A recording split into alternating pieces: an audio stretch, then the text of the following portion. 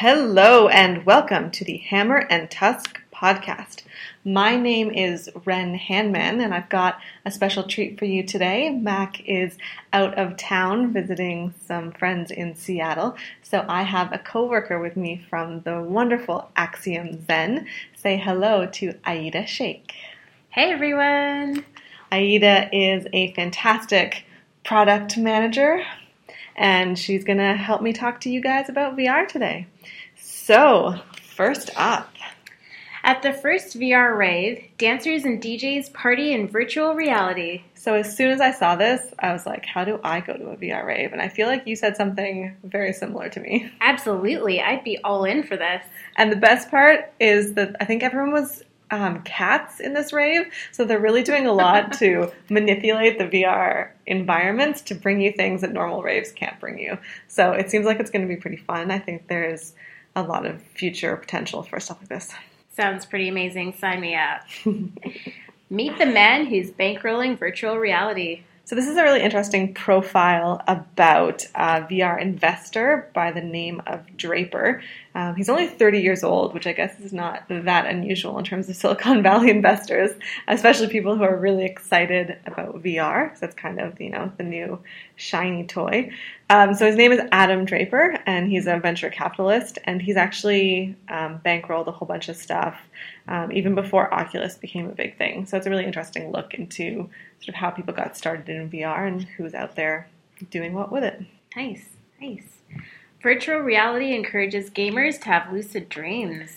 This is beyond cool, but also a little bit terrifying. So this woman is doing research into how gaming affects your memory. And she started out with just regular games, and she discovered that people who are gamers are more likely to have lucid dreams, which is a dream where you're aware you're dreaming and you can affect the dream. And she thinks it's because you're used to being in this fake environment, right, where you can change things around you. So she started wondering what VR could do to that. And the results, a little bit scary. So she got people to write down their dreams and like what happened in them. And then she got them to play a VR experience. And then she got them to write down the same, like information about the same dream. And they remembered more the second time. That's so cool. As a gamer, I don't have lucid dreams yet, but I want to see what VR can do for that. Maybe we need to get you into the Oculus a little bit more often, see what happens.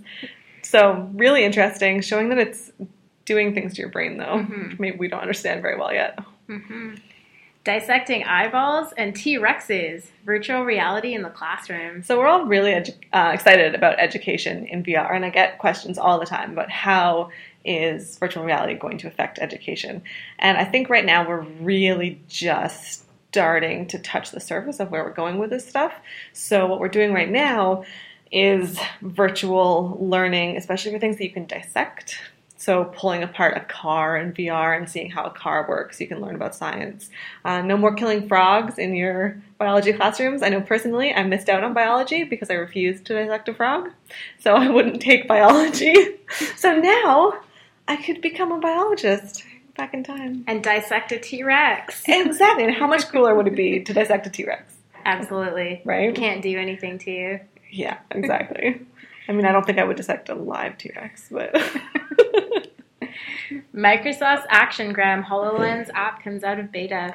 So when Microsoft first started advertising the HoloLens, one of the things they talked about was Actiongram. And when we first unpacked the HoloLens here in the office, we are lucky enough to have one, I was very disappointed because they had a hologram studio, and it was just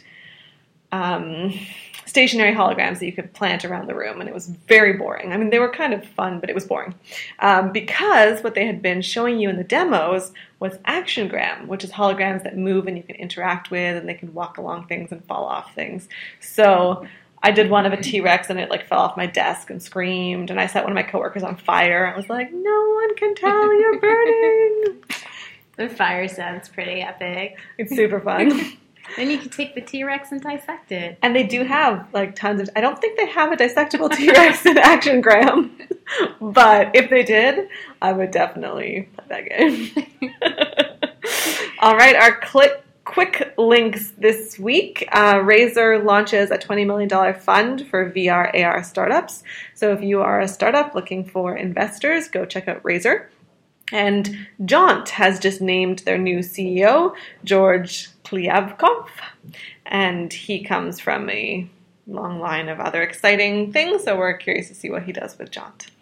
Designing for mixed reality. So this is our article of the week, and it is a free ebook. We didn't write it, but somebody did, luckily.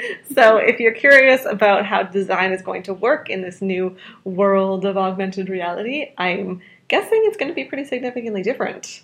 Mm-hmm. I think it'll be an interesting challenge for designers to try and swivel. Definitely. Right. So yeah, go check it out. And that is all for this week. We will be back next week. Actually, next week you get the opposite exciting. You'll get Mac with no Wren. So you can vote and let us know who you like better. No, I'm kidding. Okay, so I am Wren. And I'm Aida. And thank you for joining us this week. Stay super duper.